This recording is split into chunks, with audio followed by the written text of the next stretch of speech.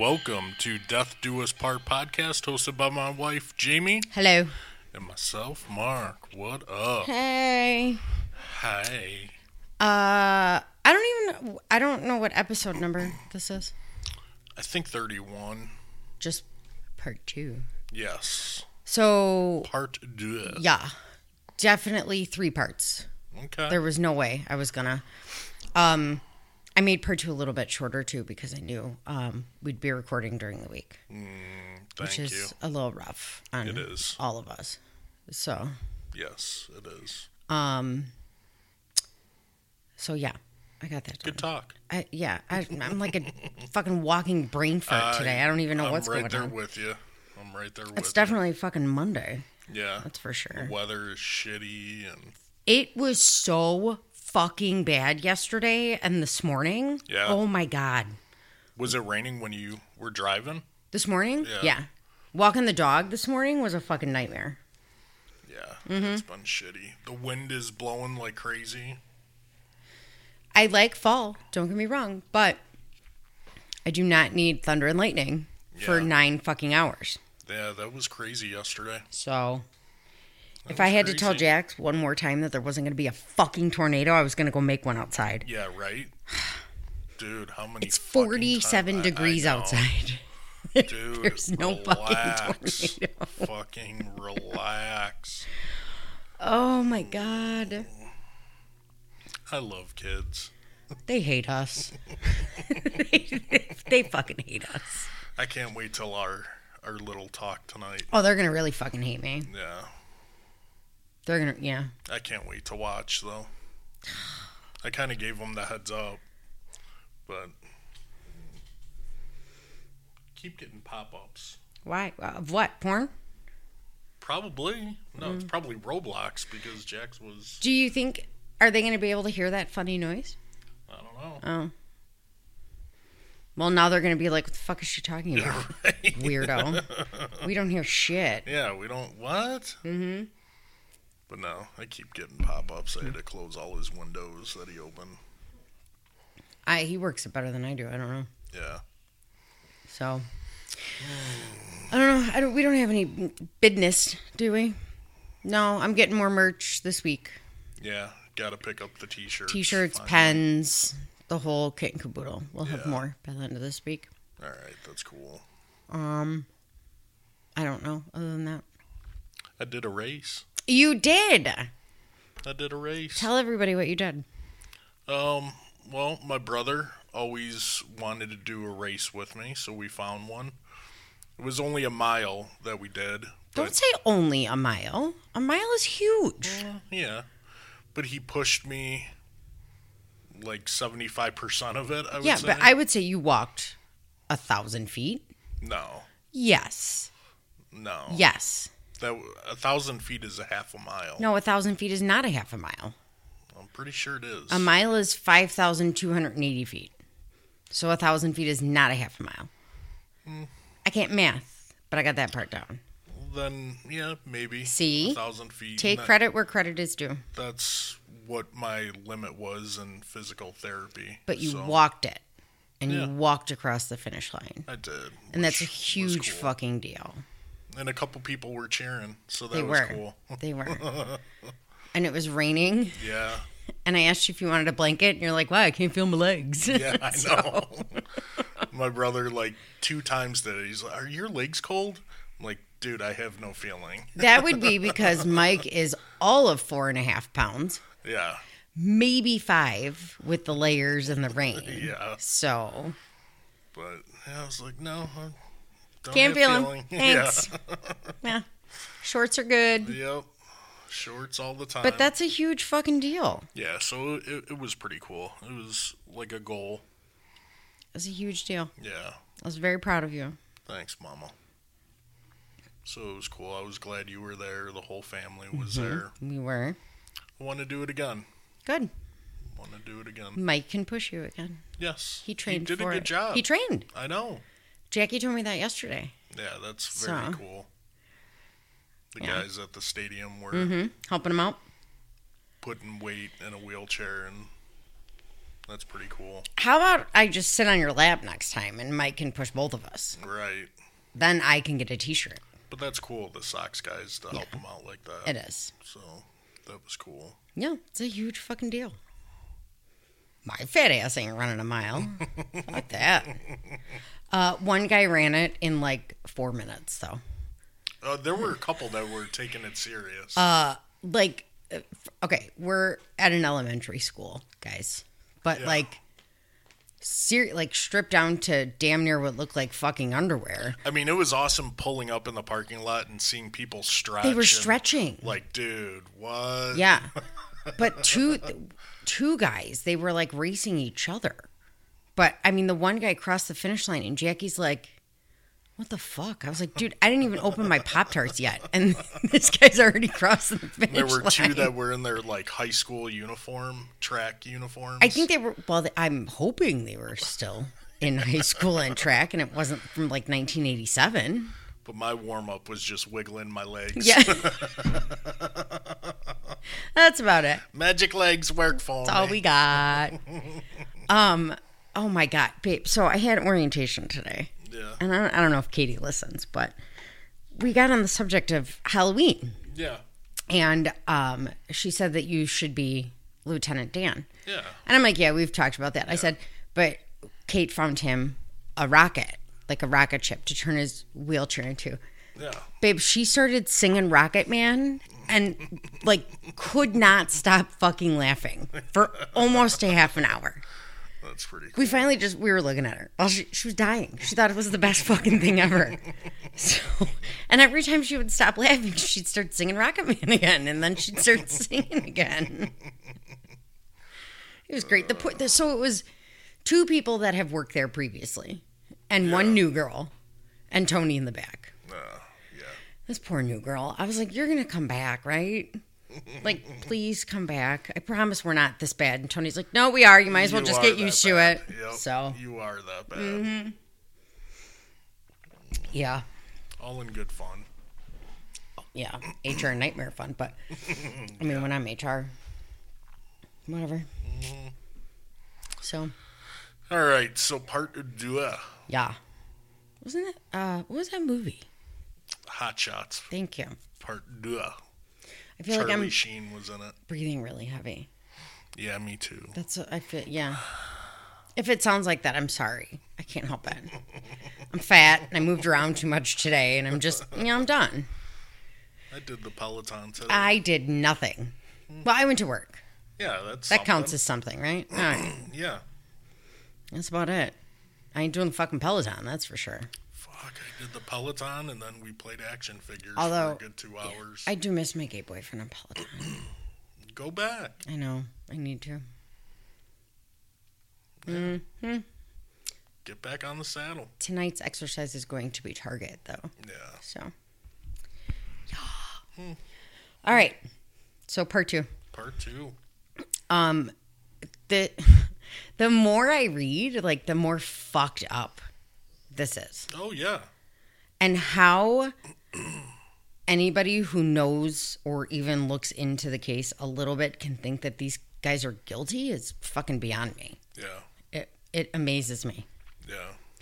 So this part is going to be a lot of, like, the investigation. Okay. It's going to be the confession. Okay. So then part 3 is going to be the trials. Yeah. So. Okay. That sounds good. All right. You ready? I'm ready. All right. Hit me with it. We left off talking about Jerry Driver, who was the twat-faced juvenile officer who was going after Damien. So he took his suspicions about this being a satanic cult thing to Marion Police Department Detective Don Bray. I think I said at the end of part 1 that an anonymous informant called the PD to report that a local pastor from the Baptist church had concerns that Damien was a devil worshiper. Mm-hmm. So preachers and pastors literally within days started using this story, the boys' murders, as evidence that the end was near. Oh, geez. And that's what they were preaching it as, was that the end was coming. Wow. the devil had taken over and these boys were murdered and the end was coming. As if, like, these people weren't fucking scared shitless enough. Right. Now let's tell them there's a fucking devil out there. It's the end of the world. Cool. So the atmosphere around West Memphis was very bleak. People were scared. They were angry. They wanted answers. And nobody was giving them answers. So they just, Yeah.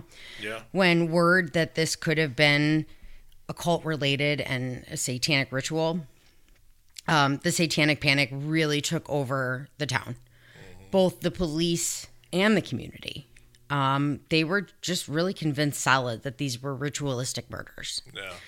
So, I'm surprised I said that word. Good job. On May 7th, 1993, the second twat-faced juvenile officer, Steve Jones, he's the one who found the shoe. Yeah. And Lieutenant James Sudbury went to interview Damien around noon. They interviewed him on the steps of his trailer. However, some sources say it was in his sister's room. I don't think it really matters, but No. they made no notes of the interview, and this becomes a running theme for this police department. Yeah. Per Damien, they started out by asking him if he had any information about satanic cults in the area. And why this is not being held at the police station Oh, babe. is beyond me. Nothing was recorded. Nothing was written down. Nothing was done at the fucking police station. Like, it's insane. Yeah, that's bad police work. So they asked him if he knew anything about satanic cults, just in general. And then they questioned him about his favorite book in the Bible. First of all, what the fuck does that have to do with anything? Well, if he's satanic, Why is he reading the Bible? I don't know. So if he's satanic, he's not going to be reading the Bible. So at this time, though, this time and a little bit before, Damien was very into all religions and was very curious about learning religion, and Right. For a while got very into Catholicism. Yeah. And I think I mentioned in part one that he changed his name to Damien after a priest in Hawaii who worked with lepers. Yeah. So I don't understand what the fucking Bible has anything to do with it, but he never really gave an answer. Yeah. And could you name a book in the Bible, like multiple books in the Bible? You probably fuck could. No. Really? Yeah. But they want a devil worshiper to do it? Cool. Maybe years ago. Yeah, I no. could. Which John Cena's John 3:16? There you go. Yeah. There Boom. you go. Corinthians. There you go. Everybody knows Yeah. Corinthians. So the investigators, and I use quote marks because I was angry at them right now, and I don't think they're real investigators. They asked Damien if they could take a Polaroid of him, which at the time he thought nothing of it. These are the police, whatever. These dickbags use this Polaroid to show people around town and ask them if they knew anything about, quote, this Satan worshiper. Wow. Because that's not leading. Yeah. At not all. Not even a little bit. Hey, dude worships Satan. You know anything about him? I don't know on what investigation that would be proper to do. None of this is proper. No. So this obviously was used as power of suggestion to lead the community in the direction of Damien's guilt before anything even happened. Yeah. So now people are like, fuck yeah, he worships the devil. I know it. I've seen it. He made me levitate. Yeah. Some guy said that Damien made him levitate. What? Mm-hmm. Oh, God. That was presented as evidence in the trial. Seriously? Swear to God, babe. Dude, what the fuck? Damien made him levitate. Then somebody else said that that the police had told them that they found body parts under Damien's bed. Now, this in Paradise Lost, I don't know if you've watched that one. Mark Byers, Christopher Byers' father, can be heard stating as fact very loudly that Christopher's genitals were found in a jar under Damien's bed. Wow. First of all, no. Right. Second, they never found him. Right. They never found his genitals. Right. Pretty sure they weren't under Damien's bed. No.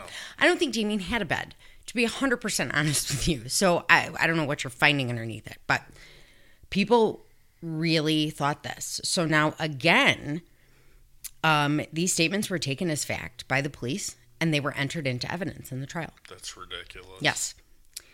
Wow. On May 8th, 1993, Driver gave his list of boys to Lieutenant Sudbury, who gave it to a fellow narcotics detective, Shane Griffin. Remember the list I said that they made? Mm-hmm. Everybody on probation? Yeah. So Griffin teamed up with polygraph examiner and expert detective Bill Durham. Together, they went to question underage Jason. Mm-hmm. They arrived at the trailer at around 5 p.m. and found not only Jason wearing a Metallica t-shirt. Oh, God. God forbid. But Damien and Domini, his girlfriend. Yeah. The three stepped out into the front yard to speak to the officers, and they were asked where they were the night of the murders. Griffin later wrote, quote, they said that on May 3rd of 1993, Wednesday, they had gone to Jason's uncle's house, and Jason had cut the lawn. Damien phoned his father to pick them up at the laundromat at Missouri and North Worthington. They said they were picked up at 6 p.m., and Damien's father took Jason and Domini home, and Damien went home.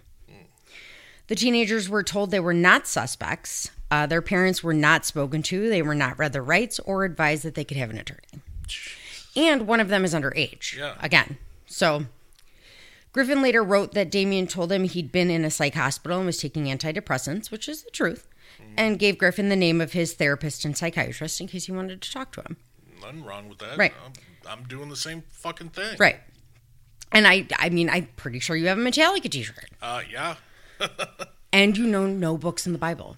Clearly you worship the devil. Yeah. Your mom is screaming right now. Shame on me. Yeah. I know. Oh, she's so unhappy with me not knowing. Could you believe that? If I told her that, she'd probably fucking have a heart attack. She would have a heart attack. She'd want me to go to church immediately. She would, confession. I mean, hail fucking Marys all around. Yep. Oh, man, that'd be bad. Please don't tell her. I love you, babe. Please don't tell her. I loved you how you were so concerned about your dad with your septum piercing. And he didn't fucking notice it until Jax was like, hey, Grandpa, look at Dad's nose. I know. Did he care? No. No, but Jax totally fucking read it. I know he did. I was so pissed. My own son, right? I'm pretty sure your dad wouldn't even have seen it. Yeah. I mean, you really got to know that you have it and look. And I don't think your dad's staring at your face. Yeah. So, yeah, but Jack, I was nervous, though. Which is why Jax was like, Grandpa! Jack's face. Dick. Oh, little shit. So, oh my God. All right. So he also wrote that Damien, quote, used to be involved in Wiccan religion, which Damien had admitted. He said that he was. His chapter, I guess, was Covenant of Divine Light, which practices white witchcraft, and that his girlfriend Domini is 4 months pregnant with his child. So he had previously admitted that he was into Wicca. Wicca? Yeah. Yeah. It's essentially like the worshiping of a female god, and not the devil, but an evil force. Right. And they think that God is a female because, God's children, obviously. So, they asked Damien if he knew of Christopher, Michael, and Stevie, and he said, quote, never heard of them. That whoever would commit such a crime was, quote, sick. When asked how he thought the boys had died, Damien said he'd heard, quote, mutilation, cut up all three. I heard that they were in the water drowning, cut up one more than the others.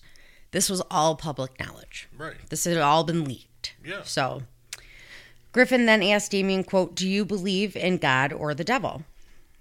According to Griffin's notes, Damien said, quote, I believe in a God, but a female God. Evil force, but not the devil. So just what I said. I said it too soon. Sorry. I got ahead of myself. Griffin asked Damien how he felt being questioned. Would he take a polygraph, and why would his fingerprints be found at the scene? Damien said he was scared being questioned. He wouldn't fail a polygraph, and there's no way that his prints could be there. Yeah. Griffin asked Jason very similar questions. His answers were shorter and more cautious. He said he didn't know the boys and the killers should get the death penalty. Jason said he believed in God.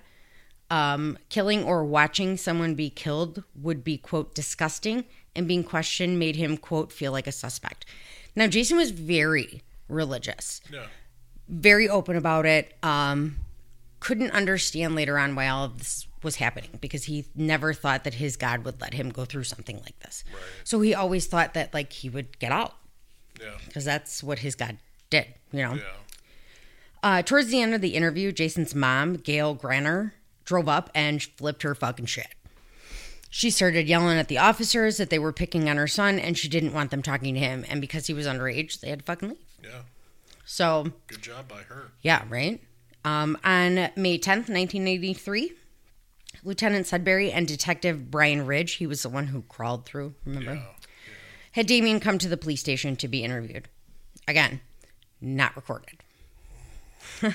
Sudbury's notes stated, quote, Damien likes to read books by Satanist Anton LaVey and Stephen King. He feels that sex is boring. Okay. What? First of all, how do those two go hand in hand? Right. Two, what the fuck does that have to do with anything? Nothing. Yeah. Yeah, so I just said, how does this have any relevancy? Detective Ridge also took notes. His report was actually the first one to record Damien's full statement about his whereabouts on the day of the boys' murders. He said they were at Jason's uncle's and had Damien's mother pick them up. And his family then went to a friend's house. So it was his mom, his dad, his sister, and him. Mm-hmm. They spoke with the friends' children, excuse me. They weren't home. Damien and his family came home. So then Damien was on the phone the rest of the night with a couple girlfriends in Memphis. Damien's mom, Pam Eccles, was interviewed on May 12th and corroborated Damien's version of events. The next day, Thursday, May 6th, this was so the day after the murders, Ridge wrote that Damien said he went to Lakeshore, which was the trailer home, quote, where he stayed the night with Dominique. He stated that he heard the boys were missing from Jason Baldwin while he was at Lakeshore that day. He then stated that he heard the news that the boys were missing from Jason's mother. Damien stated that Steve Jones from the Juvenile Authority had been by to see him a day or two before, and that Steve had told him about the boys' testicles being cut off and that someone had urinated in the boy's mouth. Which I don't think that was a well-known, fact. No. It's not a fact, but a well-known, thing. Right. He stated that Steve told him that could have been the reason that the bodies were placed in the water so that the urine could be washed out. What am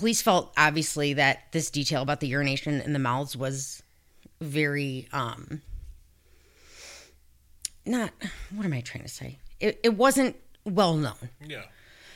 It also wasn't a fact. It never fucking happened. Okay. It was just speculation in the very beginning because they were speculating everything at the very beginning. Actually, Frank Peretti, the ME, had verbally told Gary Gitchell that this happened. And supposedly the only people who knew were the investigators. So for Damien to know, obviously, was an issue. But he's saying that one of the investigators fucking told him. Right. So they didn't believe him. Damien was not questioned any further about his knowledge of this and had no follow-up about the leak of this information. They asked him nothing more about this. Damien stated that he would submit to having hair and blood samples taken and would take a polygraph. On May 10th, 1993, Damien took a polygraph with Detective Durham. There is absolutely no record of this. Oh, jeez. There's no record of the machine's electronic responses, and the interview was not recorded. Of course. There's a one-page report written by Durham, and according to the report, Damien stated he was afraid of, quote, the electric chair. Quote, after a short period of time, he ceased to deny his involvement, which means admission through absence of denial. He then said, quote, I will tell you all about it if you will let me talk to my mother. Damien spoke with his mother and again denied involvement. After approximately 20 minutes, I asked, quote, you're never going to tell anyone about this but your doctor, are you? He replied with no. Per Damien, none of this happened. Wow. This was never a conversation. His mother never came in to talk to him. Right. He never said, I'll tell you everything. Let me talk to my mom. None of it fucking happened. He took the polygraph. Yeah. But that's it. And obviously he showed deception on the polygraph. Can't prove it.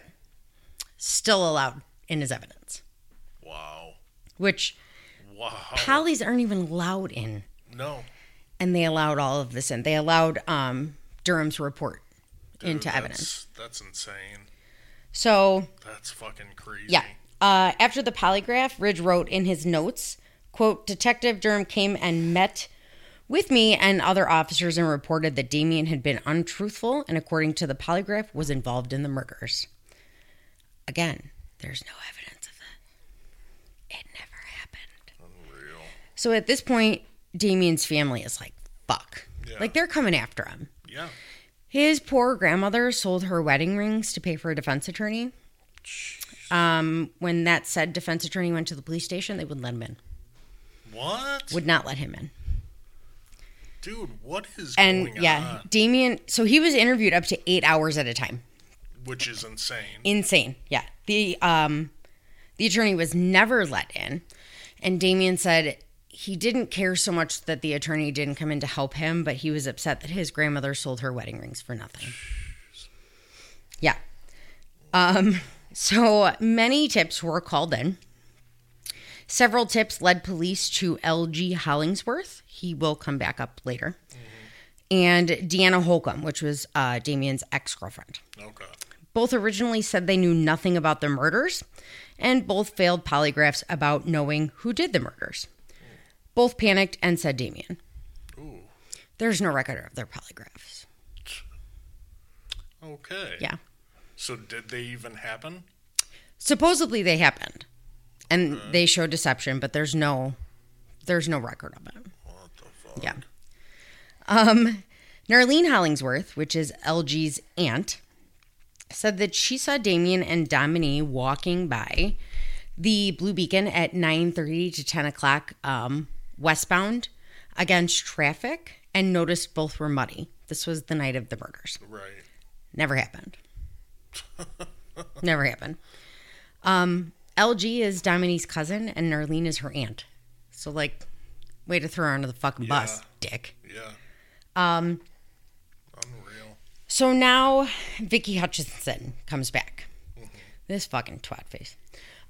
May 13th of 1993, Vicky Hutchinson was interviewed again by Detective Bray, and she brought her son again. Yeah. Bray asked if she knew anything about, quote, occult or devil worshippers. She said no, but then a couple days later called to say that some kids in her neighborhood knew something about a local cult, and she was going to, quote, play detective. Oh, God, here we go. Oh, yeah. So she knew Jesse from living in the same trailer park. He would help her out a lot with her lawn and would babysit and, you know. Right. She said he was always around, so the two actually became close. She told police she tried to figure out if Jesse had anything to do with the murders, so she kept talking to him about it until he eventually said that he knew Damien. Yeah. Vicky never explained why she focused on Jesse, because there was no reason for her to. But she definitely took advantage of his educational and intellectual levels, which were very low. Right. Which pisses me off, because this poor kid breaks my fucking heart. Yeah. And, like, these people are dicks to him. So we did talk a little bit about his IQ in part 1. It was 72. Yeah. Really also, at the time of the murders, he was 16. He had dropped out of school.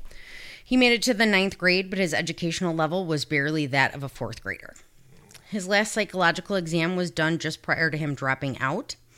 The report showed Jesse had deficits in his, quote, general information, abstract and concrete reasoning, numerical reasoning, language development, word knowledge. Apparently, I have a problem, too. Verbal comprehension, and spatial visualization. So, at the time, Bill Clinton was the governor, and he had just been elected president. Yeah. Jesse had no fucking clue who Bill Clinton was. Really? No clue. And there's something else later that he doesn't know that it ruins you. Ruins you. So by this point, Jesse said that, quote, he didn't care about nothing, and he would probably become a mechanic like his dad, although he dreamed of becoming a professional wrestler. Hey. This kid. Vicky told Bray that she had a hunch about the killings and wanted to talk to Damien alone. Bray and Jerry Driver encouraged this, with Bray giving her his library card and Driver giving her a list of occult books that she could go get from the library to place around her trailer. So when Damien came over, it would look like she was interested. Oh. This is... I don't even know. Like, She had nothing to do with this. Right. Nothing. Right. And she helped fucking put them away. So... Yeah, that's fucked up. She told Jesse she wanted to go out with Damien, which he was like, what the fuck? You're like 30. Yeah. He's like 18. Right. Why? But he's like, Creepy. whatever. Yeah, I'll introduce you. So the next time Jason and Damien were in the neighborhood, Jesse brought them to Vicky's trailer, introduced them, and then left. Within 15 minutes, Damien's mom was there picking them up. So he was like, this bitch is crazy. Yeah. I'm going to peace out. So they were gone.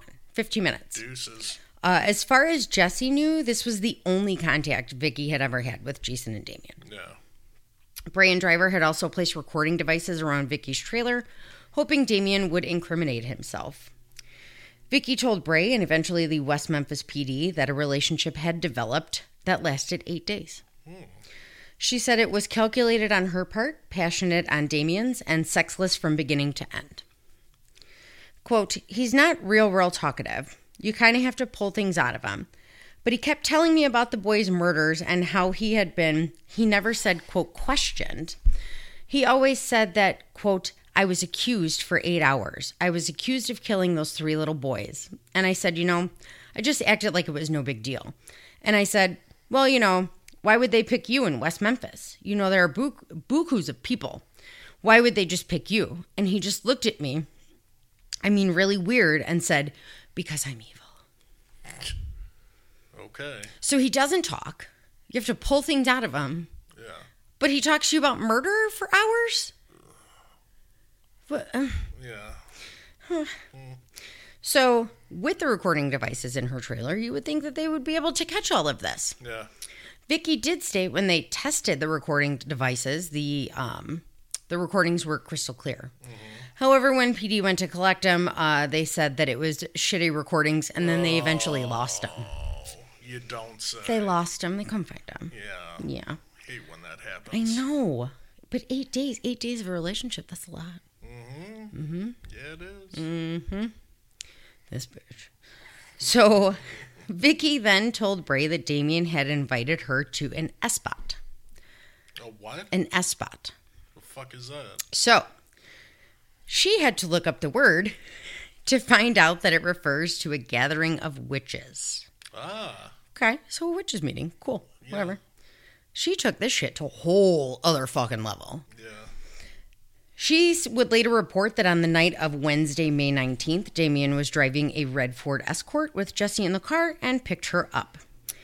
Damien drove them to a field north of Marion that they approached via a dirt road. She said she saw approximately 10 young people with faces and arms painted black, taking off their clothes and, quote, touching each other. Okay. This no longer sounds like just a meeting. Yeah. She was not having it and asked Damien to take her home, leaving Jessie at the, quote, orgy. I don't think Jessie knows what this is. No. Just saying. He says later, though, he's like, it would have been fucking cool. Like, right? I would have stayed if it was actually happening, but it didn't. Rock on. Didn't. So no one... He took her home, supposedly. No. No one asked her how she saw what she did or how the scene was lit up. There was no moon that night. It was cloudy. No headlights, no nothing. But she could clearly see into the pitch black fucking woods. People painted black. Huh. Cool. Yeah. So, we should also mention the fact that Damien didn't know how to drive. Oh, really? It was very well known that Damien did not know how to drive. Oh, no shit. Which is why his mom and dad always picked him up everywhere. And nobody owns a Ford Escort, a red Ford Escort. Wow. Nobody. Alrighty then. Yeah. Man, you're slamming that book hard. I know. I'm getting... Because Vicky's a fucking twat face. Man, she's pissing you off. She is. Jesse and his orgy. Come on now. Kid's 16. You don't know what an orgy is. So, by the 3rd week after the murders, the number of allegations that were bullshit and not even remotely factual about Damien taking part in the murders it was literally getting obnoxious. Yeah. Obviously, people are saying he made them levitate. He apparently has a scrotum under his bed. Like, I don't know. So while Gary Gitchell had some reservations about the information provided by a juvenile probation officer, twat-faced jury driver, a detective... He meant well. He did not fucking mean well. This was literally a witch hunt. Yeah, I know it was. Yeah. I'm sorry that you want to be a police officer now that you're no longer a pilot, but you suck at it. Yeah. So, why are you obsessed with the occult? Are you a witch? No. He who accuses. So, true. Yeah. So Gitchell was like, fuck it, I guess I'll talk to him. Because he had nothing at this point. By May 26th, he still had not gotten written autopsy reports or the answers that he desperately needed, really. He had no definitive time of death. They had an approximate one. He had no cause of death. He had nothing at this point. So he's writing letters to the ME like, what the fuck, dude? What are you doing? Still didn't get him. So he's like, okay, well, I guess I'll go talk to Vicky and Aaron Hutchison. So on 5/27, Gitchell, Ridge, and Allen all interviewed Vicky about her experience with Damien and the S-Pot. And Aaron's statements about Christopher, Michael, and Stevie. Bray told the detectives Aaron told him he'd hang out in Robin Hood Woods all the time. They had a clubhouse there, and they spied on 5 men who would sit in a circle, chant, sing songs about the devil, and, quote, do what men and ladies do. What? It got to the point that, and I think it'll come up in part 3, but it got to the point where Aaron was saying that first he said he witnessed the actual murders. Yeah. Then he said he participated in the murders because a black man was holding a gun to his head. What? Mm-hmm. Dude. He's 8, and he has cops telling him, you can help us. You can be a hero. What the fuck? They ended up not putting him on the stand for that reason. Yeah. Meanwhile, this poor kid was fucked for the rest of his life. Yeah, no kidding. There were many serious questions about Vicky and Aaron's statements, but their allegations supported the cult theory. And at this point in the investigation, the police were desperate, so they were willing to overlook a few inconsistencies. Oh, yeah. Yes. That's smart. When they went back for a second day of interviews, Vicky gave them a skull earring that Damien had supposedly dropped while visiting her. Aaron immediately said it's the same earring that he saw the 5 men in the woods wearing. Sure. Yeah. June 2nd, Vicky is given a polygraph by Durham, who reported it showed her telling the truth. There's no record of that. Oh, of course. Why would there be? Come on. In the book, what the fuck is the name of the book? Jesus Christ, the one I've been looking at. Paradise Lost? No, I don't think it's called that. The author said that to say that the paperwork the police had was, how did she term it? It was a shit show. It was a complete fucking mess. 90% of the paperwork, the boys were identified wrong. So, yeah. So, obviously, they think that she's telling the truth. This was astounding to Gitchell and solidified his plan of attack against Damien. Of course it did. Fits real nice like a little puzzle piece. Yeah, no shit. So, on the night of June 2nd, Jesse agreed to spend the night at Vicky's trailer after reports of a prowler spooked her. He slept on the couch with a gun next to him. I'm pretty sure she fucking set him up. Pretty sure. Yeah. So the next morning, Jesse was woken up at 9 a.m. from his dad knocking on the door. He said, quote, Detective Sergeant Mike Allen wanted to talk to me, and did I have a problem with that? Since Allen was with his dad, Jesse didn't think anything was wrong. And he got dressed and he drove off with Allen at 9:45 a.m. Yeah. Jesse later recalled, quote, he said we was going to the police department. I didn't know what was going on, but I wasn't scared. At that time, I didn't know what he wanted to talk to me about. So there's going to be a lot of quotes coming up because this is where it comes out. Right. So Alan told Jesse he wanted to ask him some questions. Quote, but then he told me he couldn't ask me no questions without my dad signing papers. I told him my dad wouldn't have a problem with that, so we left the police station to go where my dad was. While we was on the way, he told me if I knew anything that there was a $35,000 reward, and if I could help them out, we'd get that money. No, he would.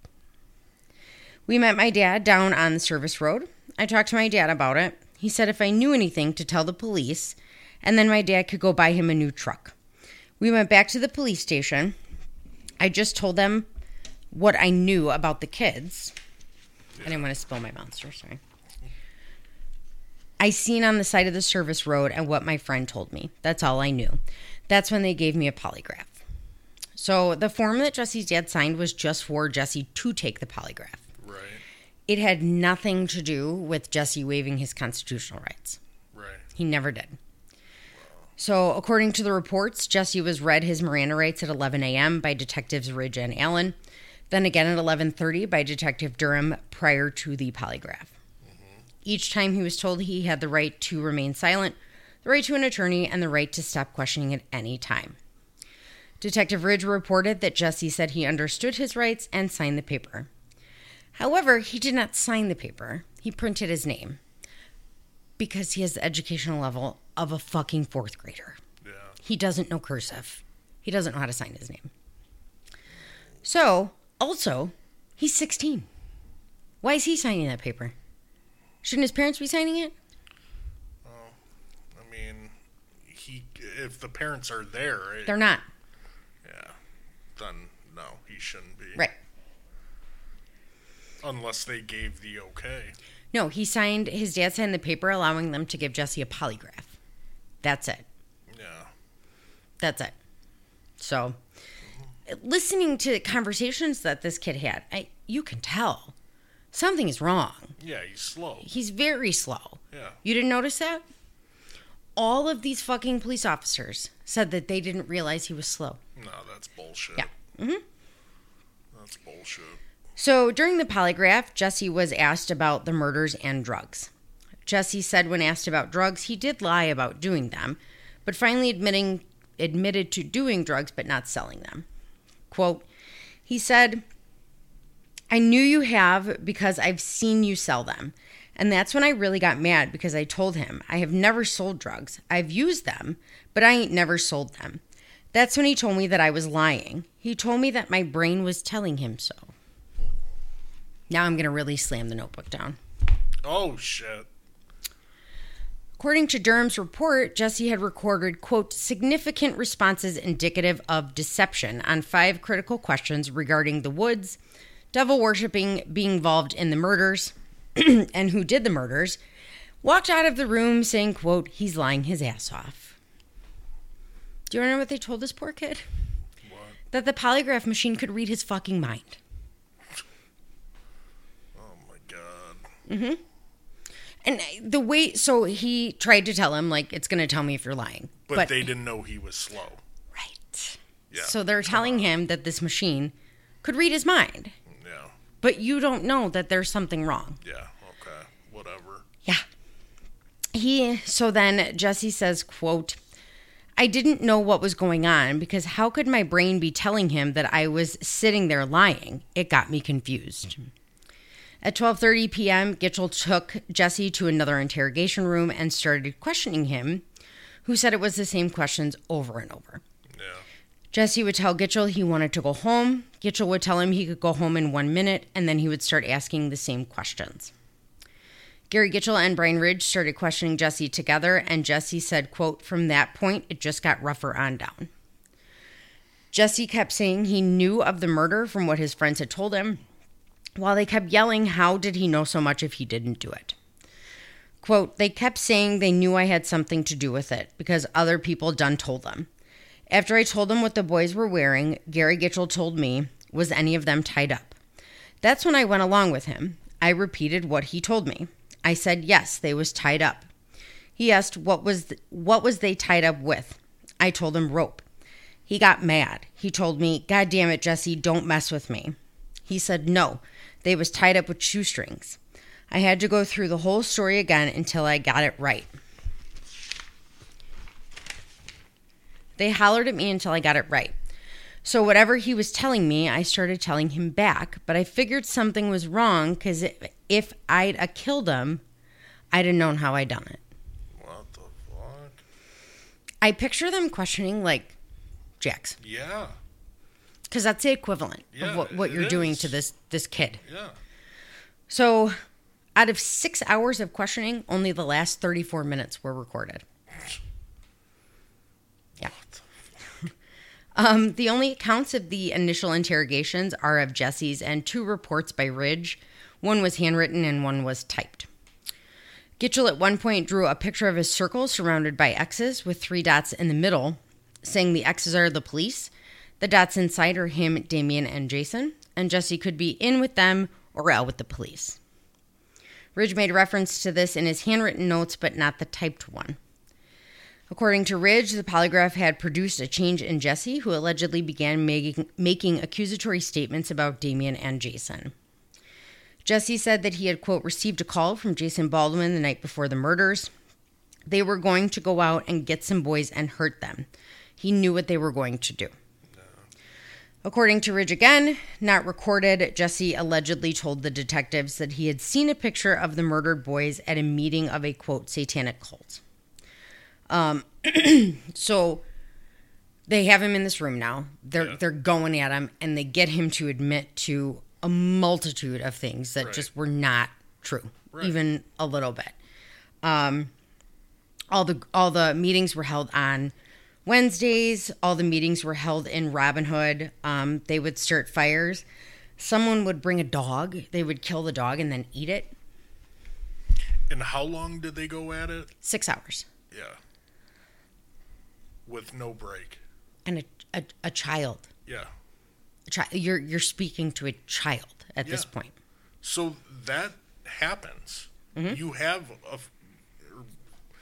I'm not going to say offenders, but you have suspects or whatever that are just going to agree with it just to get the fuck out of there. Because they don't know what else to do. Right.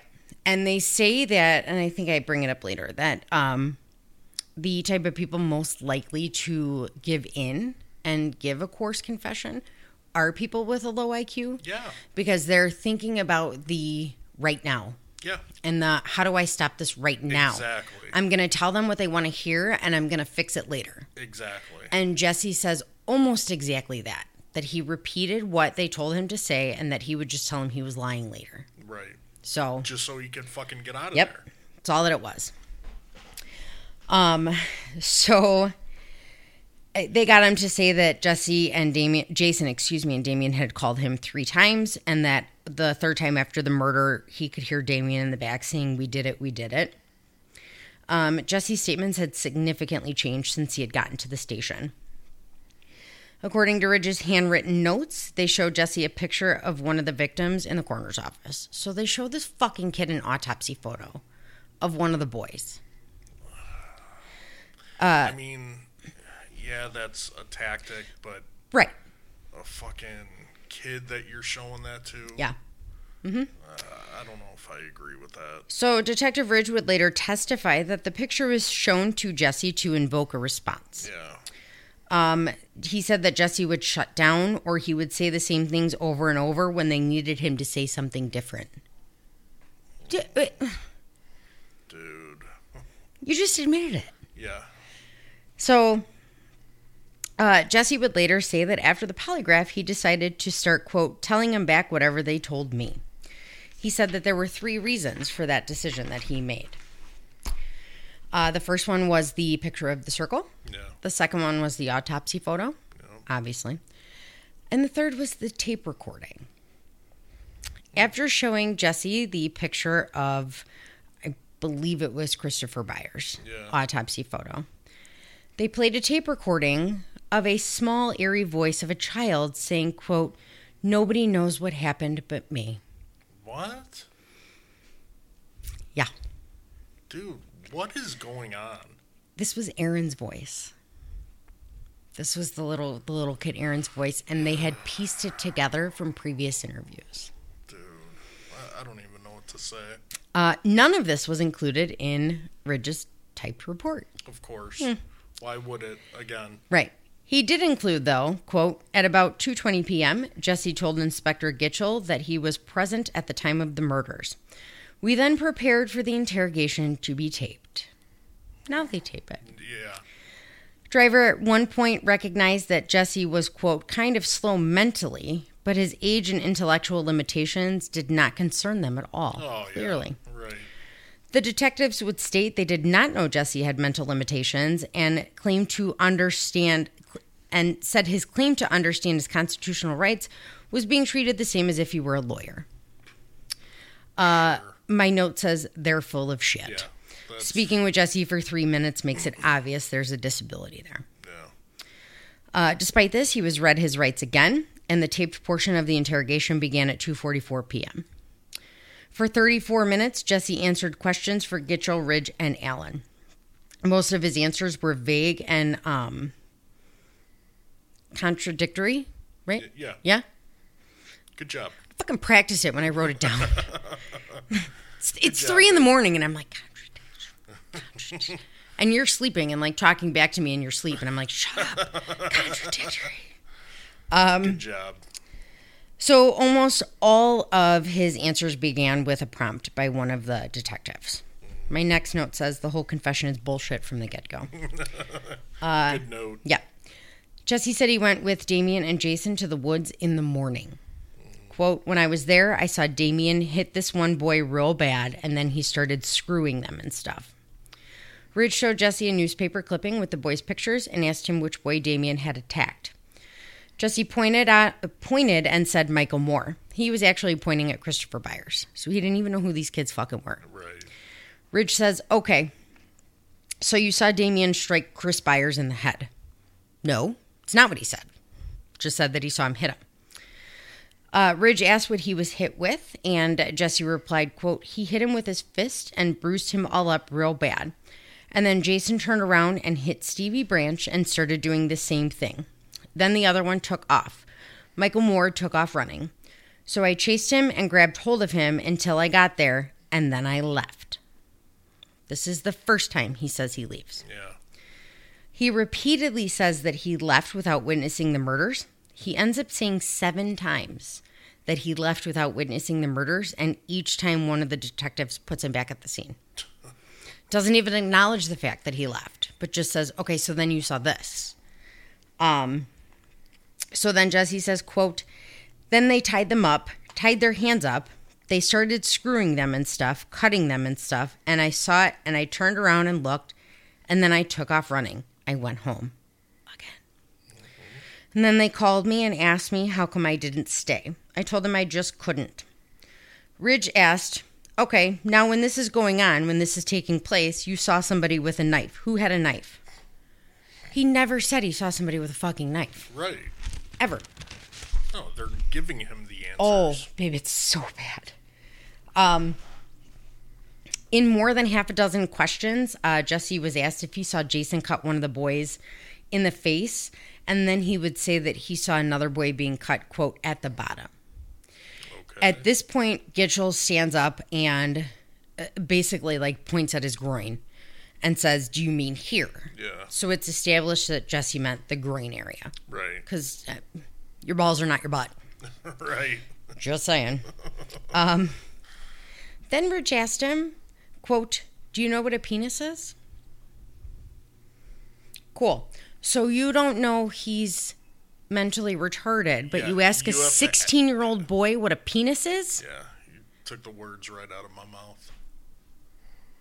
16-year-old boys don't let go of their penises. Right. And you're asking him if he knows what it is? Yeah. But you didn't know? Dude, Babe, this is so bad. It's so bad. So now the huge issue with the confession is time. Yeah. First, Jesse says it's in the morning. Then he says it's noon and the boys skip school, which obviously didn't happen. All the boys were accounted for at school. Michael's mom picked him up at school. Was it Michael's mom? Maybe it was Michael's mom. They asked Jesse if he wears a watch, and Ridge says, quote, so your time period may not be exactly right is what you're saying. The longer the interview lasted, the more convoluted Jesse's story became. Gitchell was getting pissed off and growing impatient, saying, quote, I've got a feeling here you're not quite telling me everything. Now you know that we're recording everything, so this is very, very important to tell us the entire truth. If you were there the whole time, then tell us that you were there the whole time. Don't leave anything out. This is very, very important. Now just tell us the truth. Jesse continued to give elaborate statements to the detectives that were not true. he repeatedly said only the boys' hands were tied, saying that one little boy was kicking his legs up in the air, and the only reason the boys didn't run was because the guys, quote, beat them up so bad they could hardly move. Obviously, the boys were hogtied. Yeah. He said the boys they had the ability to run the whole time. Mm-hmm. Obviously, he wasn't fucking there. Duh. Jesse said that he'd been involved in a cult for 3 months. Gitchell asked him what the cult members did typically in the woods. Again, Jesse said something about dogs and killing them and eating them. Okay. And then said, quote, we have an orgy and stuff like that. Whoa. Okay.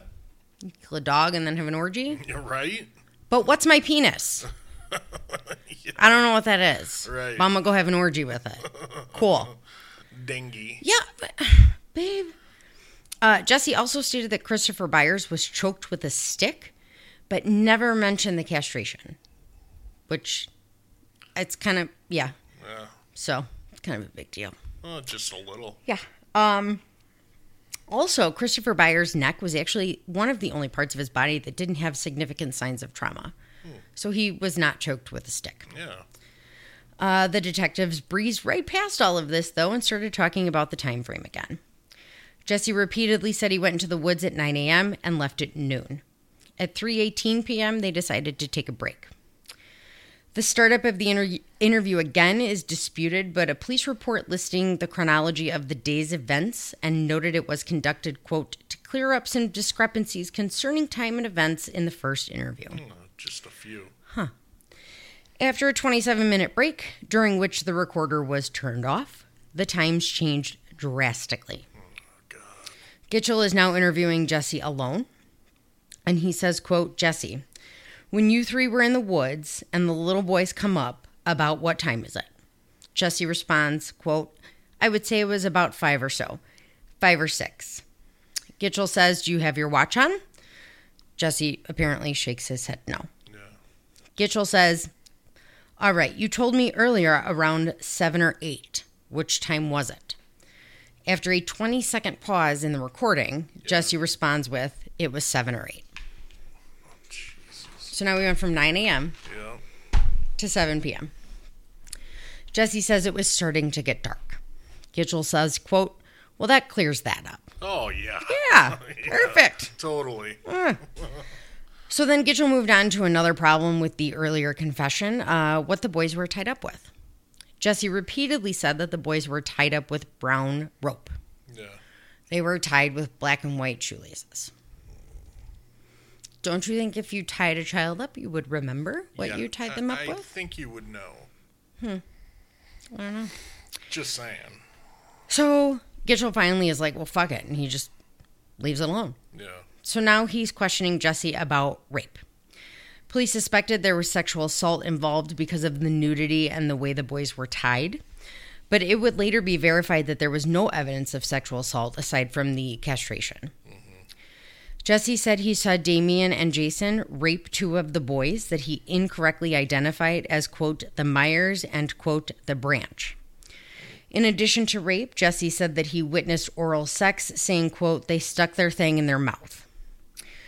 Gitchell left the room, comes back, and says, quote, did anyone go down on the boys and maybe suck theirs or something? Jesse said, quote, not that. I didn't see neither one of them do that. It's all fucking made up. Yeah. According to a police time chart, this interview session ended at 5:05 p.m. Later, Jesse would say that the questioning seemed like a game. When the detectives refused his answers and yelled at him, he didn't know what to do. He then figured out that they were giving him clues, and when his answers conformed to the clues, things went better for him and they stopped yelling at him.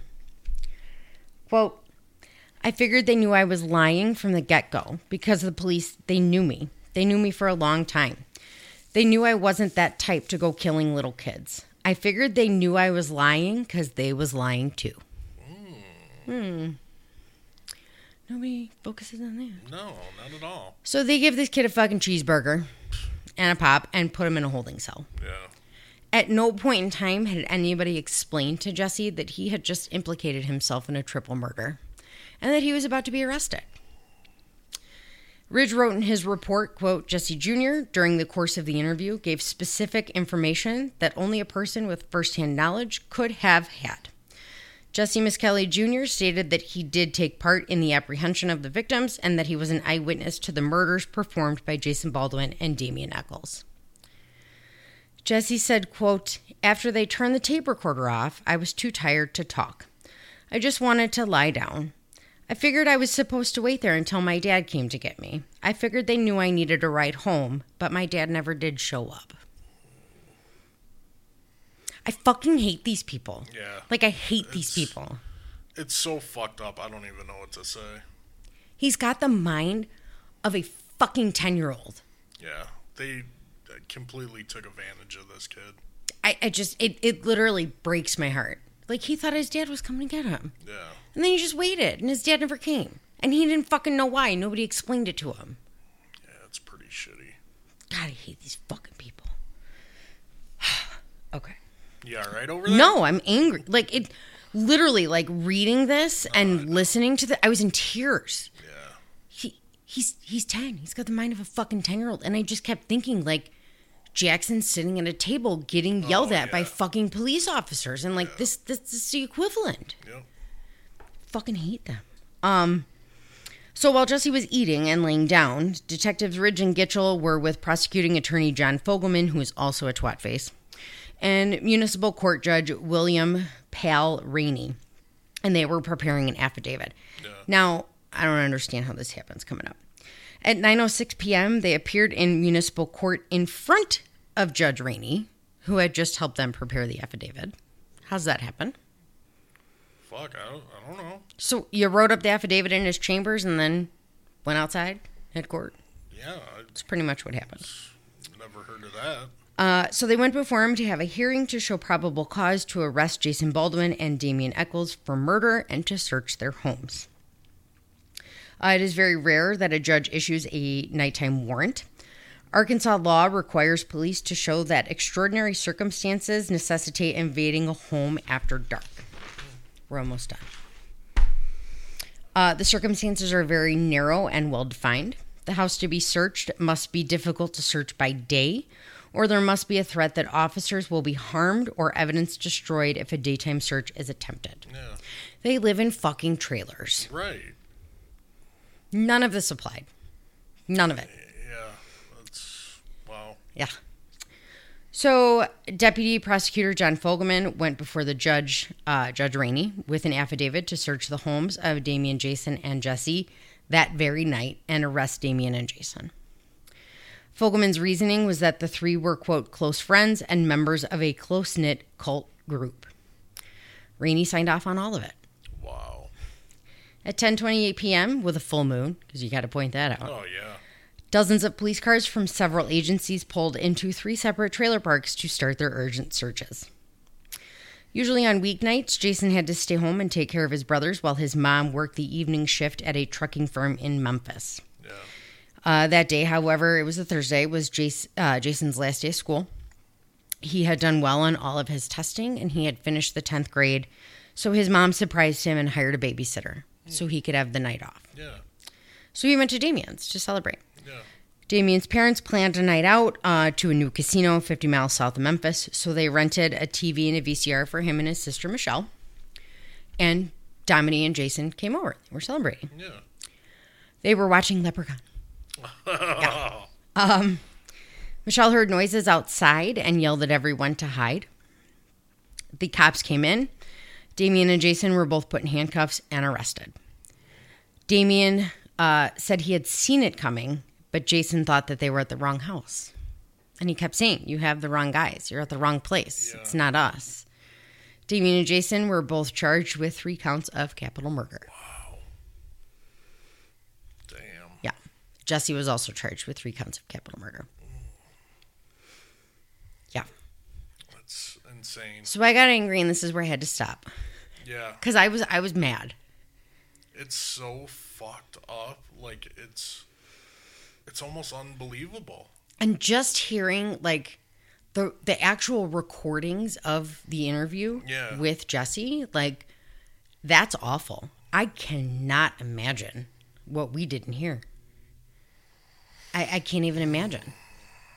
How it was allowed, like... And all of it. It just baffles Somebody me. said that Damien made him levitate.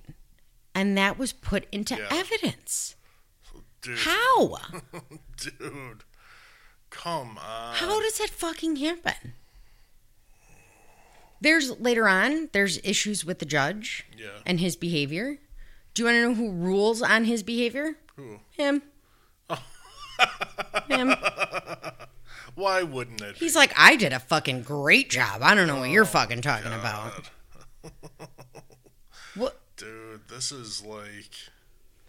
What? Yeah. What? This is fucking insane. And I have to say this now because you're wearing sunglasses. I'll say it again in part 3. So all the pictures you see of Damien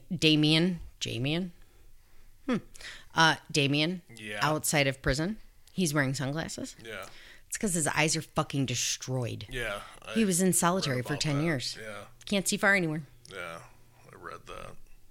What the fuck? That's completely fucked up. I don't know. I can't understand how somebody could look into this case and think that they're guilty. I feel like the people that think that they're guilty don't know any of this. Right. Or don't want to fucking accept it. Right. Right. I don't know. I have my theory about who did it. You and I we're on the same page. We share that theory along with many, many other people. And I would like to stay down the middle, but I can't. How can you? When this much shit is going on, how the fuck can you stay neutral? Mm-hmm. So Morbid obviously did this episode. Yeah. And one of the chicks on Morbid, Elena, she's now obsessed with this case. Yeah. She said she went in thinking these kids are fucking guilty. Yeah. She researched a little bit and still was like, all right, they're guilty. She said, but when she started digging, she was like, what the fuck? Yeah. What the fuck? She's like, if you read any more than 2 fucking articles, you can figure out that they didn't do it. Right. There's nothing that shows that they did it. No. There's fucking DNA from somebody else at the scene.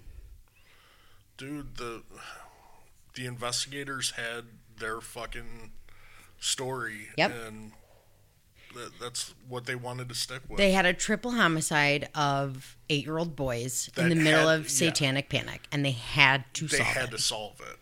Yeah. And fucking twat-faced Jerry Driver. They had to solve it, and they had to solve it quick. Mm-hmm. Otherwise, it would have fucking blown up. Mm-hmm. And the problem that continued throughout the case was the judge that ends up getting assigned to the case, Judge Burnett, is the judge the entire time. Yeah. So 10 years down the road, when these guys' attorneys go for appeals, it's before Judge Burnett, who already said they did it. Right. So... yeah, that's insane. I mean, these kids didn't have a fucking chance. No, not at all. They didn't have a chance. Not at all. Shame on the police for completely, fucking this up and doing what they did. The interview with Jesse, made me sick to my stomach. Yeah. Because the way that he answers questions, he's answering questions like a child. Yeah. Well, he is. Mentally, he is. He is. So. But you didn't know? The whole, do you know what a penis is? Yeah. You just asked a 16-year-old boy if he knows what a penis is. Right. What? But he's got no mental issues. Right. Yeah. Uh-huh. Whatever. So now I'm angry. I'm all riled up for the night. Yeah, you are. You're sweating. It really made me mad. Yeah. I don't... It's fucked up. The book, Devil's Knot, that's what it is. Yeah. It's not biased in any way. It's very factual. It's very much down the line as much as it can be, you know. She doesn't take sides. She just tells the story. As it is. As it is. And this is what it is. Man, that's fucked up. Yeah. I don't know. I'm interested for part 3. Part 3 is going to piss me off even more. Yeah, you're going to be even more sweaty. I am 100%. Should wear a tank top. You're going to get some wet pig. I going on. probably should. I had to unbuckle my pants, by the way. I was like, oh, I can't breathe. Fuck. Oh, I saw that. Yeah, I couldn't breathe. That's what happens when you're fat and you sit down in jeans. I was like, I'm going to pass out before this fucking episode is over. I have got to unzip my fucking pants. Oh, that's awesome. I did. Did you notice the change in my breathing when I unbuckled? God. I need to get on the Peloton.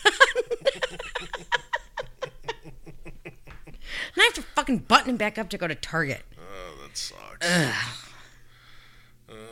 Well, part 3 I'm looking forward to. But, yeah, this one pissed me off, too. How this was allowed is just... It's almost unbelievable. It is unbelievable. Yeah. And then what comes out later... And the outcome after what comes out is fucking ridiculous. Yeah. So, well, I don't know. Who requested this? Who wanted Lisa. this?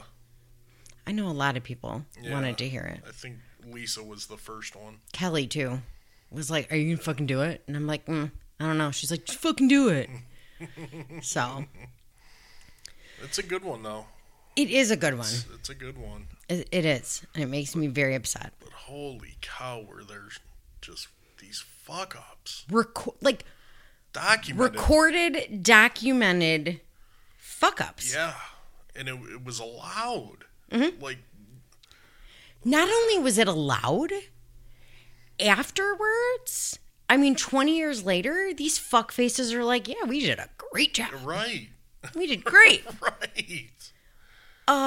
What? No. You didn't do great. No. You're a fucking giant twat face. Right. You did not do great. Yeah. But they still... There's a couple investigators, though, that refuse to be interviewed. Yeah. I wouldn't want to be interviewed. I wouldn't want to be. Because my first question would be like, sir, why are you such a fucking dingus? You an idiot? Yeah. How did you become the police? Who ties your motherfucking shoes? Yeah. Just saying. Actually, my first question, I think, would be, do you know what a penis is? Right. I hate that. All right. Well, I'm all worked up. That is part 2. Part 2. Yeah. Part 3. Hope you guys enjoyed that.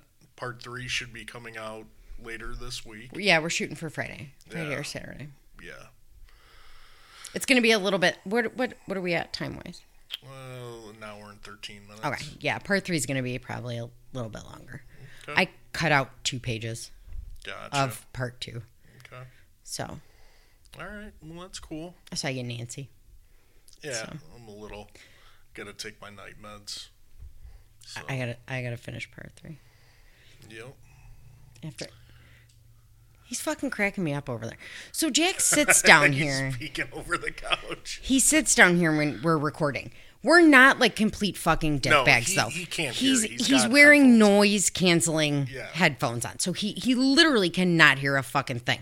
So when he starts getting antsy, all you see is like the top of his fucking giant head come over the couch, just staring at us like, when are you going to finish? So yeah, we're at that now. He's peeking over, which means he probably is hungry. Yeah, if I had to guess. Yeah. All right. Well, thank you guys for listening. Hope you enjoyed this one, and you shouldn't have to wait too long. No. Part 3, like I said, I we're will shooting angrily finish. Yeah, either Friday or Saturday. That's what we're hoping for. So. Yep. And then, so we're kind of torn on what we want to do for a Patreon episode next. Yeah, I have a couple of requests that I in the notebook. Let's take a vote. So Patreons, what you want? Okay. We'll see what we got. But we do have requests from other people that we still got to do. Yeah, so. I know. I'm talking about a Patreon episode. Okay. Yeah. So. That's fine. I'll write quicker. Okay. So. Yeah. Cool. Good talk? Yeah. I hate when you fucking say that. That was on Facebook the other day. Who fucking tagged you? Yeah, Norleen? I know. I was like, Yeah. God damn it, he does that all the fuck time. You give me a 2 fucking second response time and then you're like, okay, good talk. Just say fuck you and be done with it, because that's really the equivalent of what you're saying to me. Right. God. I love you, babe. No, you don't. Yes, I do. Dick. Even though you had to unbuckle your pants. Oh my God, it feels so much better though. I should have fucking changed them when I walked in the house. I got my grandpa sweater on though. Yeah. So, whatever. That's awesome. You look hot. Maybe I won't button my fucking pants. Maybe I'll just button my grandpa sweater. There you go. It's not like my pants are falling down. Right. I ain't going nowhere. That's why I couldn't breathe. Just saying. So. All right. Well, thank you guys for listening again, and hope you continue listening. And we will be talking to you soon. Bye. Bye. At Parker, our purpose is simple. We want to make the world a better place by working more efficiently, by using more sustainable practices, by developing better technologies. We keep moving forward. With each new idea, innovation, and partnership, we're one step closer to fulfilling our purpose every single day. To find out more, visit parker.com/purpose. Parker, engineering your success.